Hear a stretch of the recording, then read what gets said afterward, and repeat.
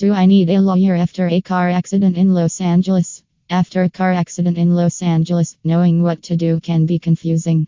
Victims might have serious injuries and extensive damage to their vehicles. There may be conflicting advice over steps to take. That's why it's important to understand exactly what's at stake.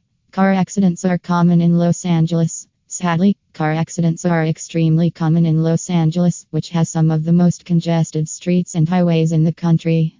Last year, a total of 260 people were killed in motor vehicle accidents in Los Angeles, an increase of 43% compared to the previous year, according to the Los Angeles Times. In contrast, motor vehicle fatalities nationwide increased by 6% in 2016, when an estimated 40,200 people died in motor vehicle accidents, the highest figure since 2007, according to the National Safety Council.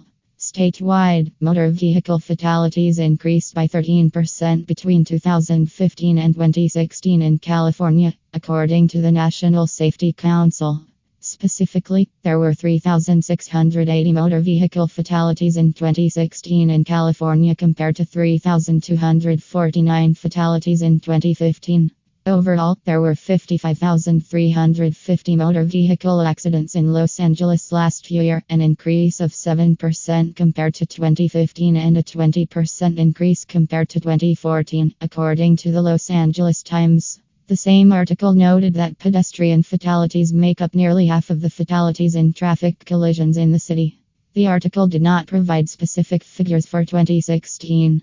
However, in 2015, a total of 186 pedestrians were killed in motor vehicle accidents in Los Angeles County, a figure which represents 31% of 584 total motor vehicle fatalities in Los Angeles County that year, according to statistics compiled by the National Highway Traffic Safety Administration (NHTSA).